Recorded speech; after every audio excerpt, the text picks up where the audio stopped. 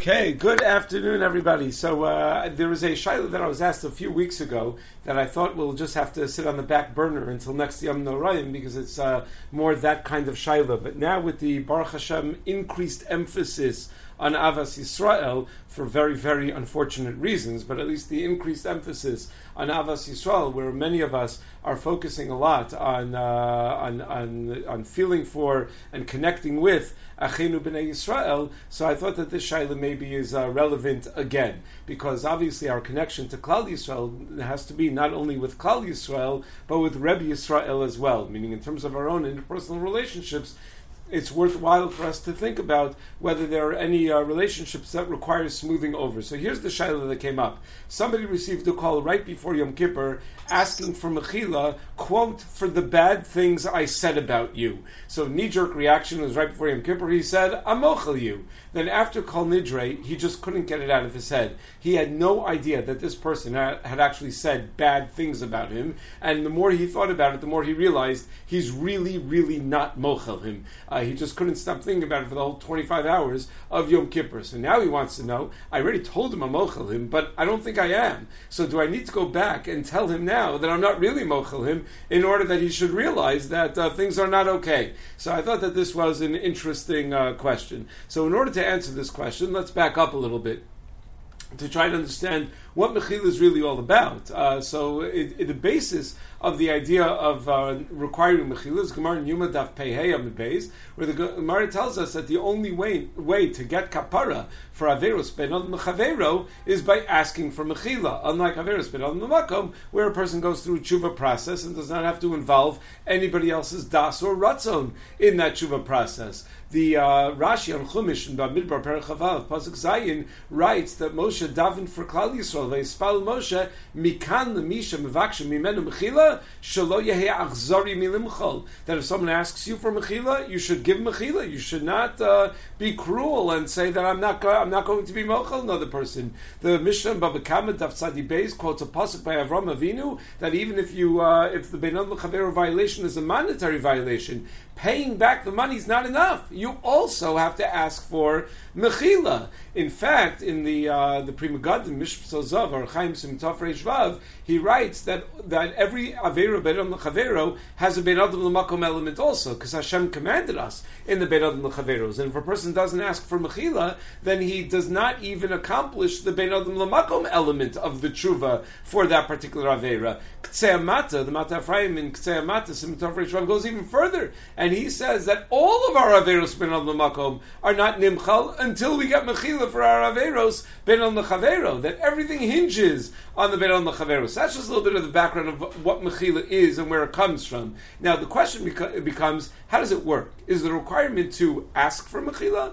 or is the requirement to receive mechila? So is it just about the person saying, I am mochel, or is it about me going through the process of asking for the mechila? So there is a tshuva in Rabbi Yamin Zilber in Az Nidbru Chelik Beis Simin Samachay, where he takes the position that asking for the mechila is critical. Getting mechila, that's not really what it's about. It's about asking for the mechila. And there are several explanations why this is true. First of all, it could be that it's just a technical element of the tshuva process. The bakasha itself is part of the tshuva process. When we say ad sheyispayes, until the guy is okay with you, that's just the sheer of how much bakasha you need to do. You need to do bakasha until yispayes. Second possible reason is that it's critical for the supplicant to learn a lesson for the future, that by having to go through the indignity of asking for mechila, that will be a lesson for him to think twice before he does something wrong to somebody else in the future. Rav Sternbach writes in Ma'adim Uzman Chelik Aleph Siman Nun Hey that the busha is part of the mechaper, that the kapara that you get for the avera is by suffering the embarrassment of asking for the mechila.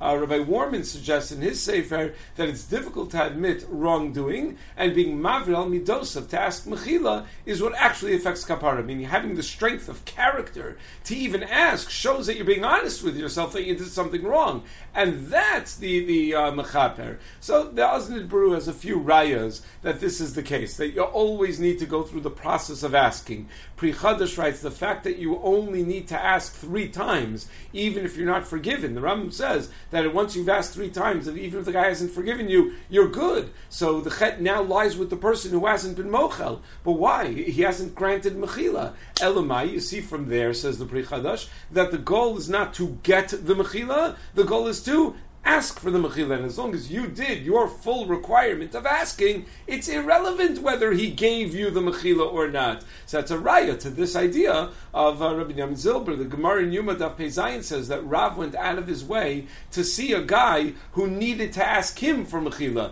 Why couldn't Rav just be mochel him? Why couldn't Rav just say, I'm mochel? Why does he have to confront the fellow? Elamai, it must be that the fellow needs to ask. That's part of that's a major component of getting mechila. On the other hand, in the Tshuvas Devar Yeshua Chelik Esim L'Chav, he disagrees. He says, no, it's about getting the mechila. That up in Shemayim, once you're granted the mechila, check, and then you are good to go. The raya is from Tefillah Zaka, and from the prayers that we say each night before Kriya Shema L'Amita, that come from a Gemara Megillah, Daf Chav Ches, where you say that I am mochel anyone who has done any wrong to me. Well, what does that help if the person hasn't gone through the request process? Elamai, it's not about the request, it's about the granting of mechila. Maybe the point of these tefillos, so one could argue, is not really about giving him the mechila and giving him what he needs, but it's about strengthening our own resolve to grant forgiveness to other people, even though it doesn't actually help the other party. That's how Rabbi Yamin Zilber understands it. So there are nafkaminas over here, meaning what if you ask mechila through a text or a shliach where there is very little embarrassment involved? So you may be granted mechila, but did you really go through the machaper of asking for mechila? That's a little more debatable. Or the Ramah in Siman Tav Reish Vav Sif Aleph writes that you're allowed to withhold mechila from somebody in order to help facilitate his kapara. So does that really help facilitate his kapara by withholding the mechila and putting him through the ringer a little bit more? If all he needs is a granting of mechila, then Adrabah, just grant it right away, and then you facilitated his kapara. So that would be a nafkamina. In Shuvas V'Anhagos, Rav Sternbach suggests in Chelik Beis and Reish Pehei a compromise approach. He says, no, you need to get mechila, and that's an immediate requirement. But you can wait until Yom Kippur to ask for it. The Yom Kippur element, the Erev Yom Kippur element, is that there needs to be a confrontation where you actually ask the person. And that's why the emphasis is on Erev Yom Kippur, not all year round. So now let's go back to our Shaila. We mentioned that the question was, what if I did grant the mechila, but it wasn't sincere? I didn't mean it. So let's take a step back. We mentioned that there is a Rambam, that if you ask 3 times, you're no longer chayiv to ask, and now the other guy has the Avera. How does that make sense? What happened to the Avera if you were never actually granted mechila? Where did your Avera go? So Rav Yisrael Salanter points out that sometimes the Mishnah says that if you back out on a deal, you don't deal in business with total honesty, and you back out on your word, the Mishnah will sometimes have a lashon, Ein lo alav ela tarumos, that the guy only has claims against you. He only has tarumos against you. Now, what exactly is that teaching? That ein lo alav ela tarumos. So apparently, there are dinim to having tarumos, meaning you're allowed to harbor ill will towards someone only when there's a heter to harbor ill will toward him. But without a special heter, you're not allowed to think badly of other people. So Ein Lo Alav Tarumos means when someone cheated you in a certain way, you may not have a din imaminus claim against him, but you have a heter to harbor ill will against him. And based on that, they explain this Rambam, that if a person wronged somebody and he asked Mechila three times, you know what happens? There's no longer a heter to have tarumos. You no longer have a heter to harbor ill will toward the person. You don't have any right to have tainas on the person anymore. If he has no further right to have tainas, then there's no longer a requirement to ask for mechila.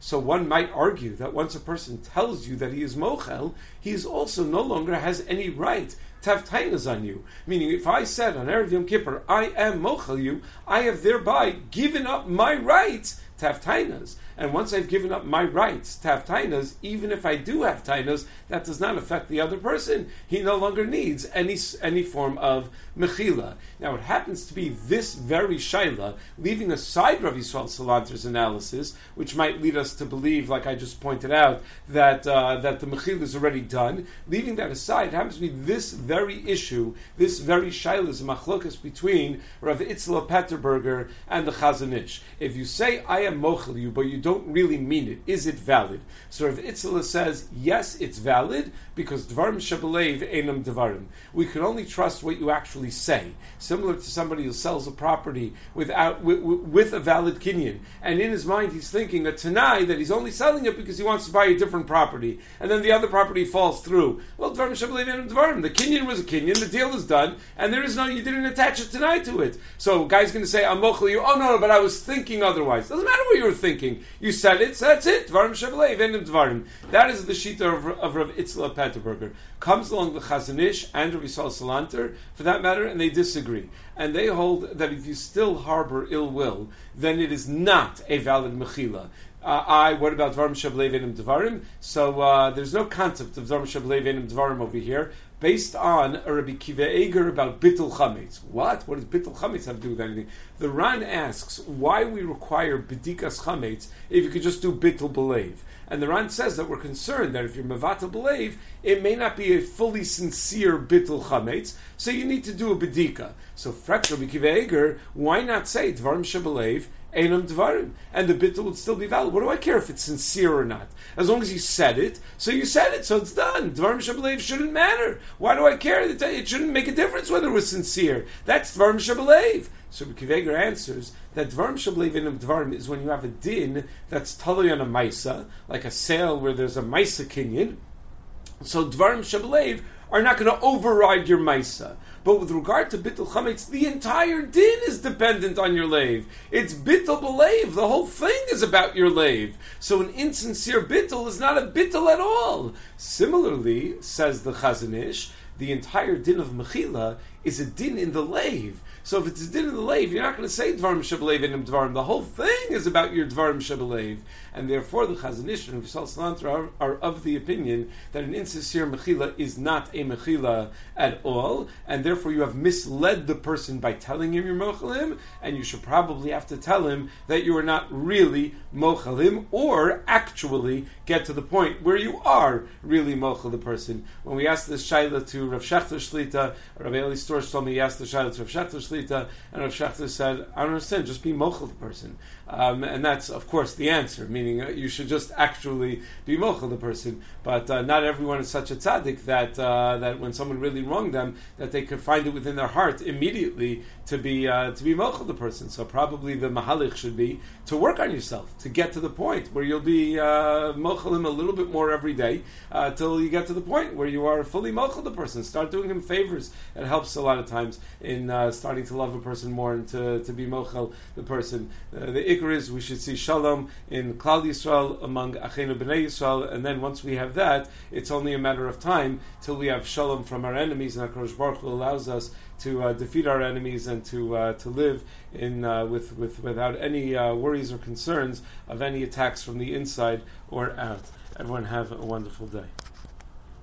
Say goodbye to your credit card rewards. Greedy corporate mega stores, led by Walmart and Target, are pushing for a law in Congress to take away your hard-earned cash back and travel points to line their pockets. The Durbin-Marshall credit card bill would enact harmful credit card routing mandates that would end credit card rewards as we know it. If you love your credit card rewards, tell your lawmakers, hands off my rewards. Tell them to oppose the Durbin-Marshall credit card bill.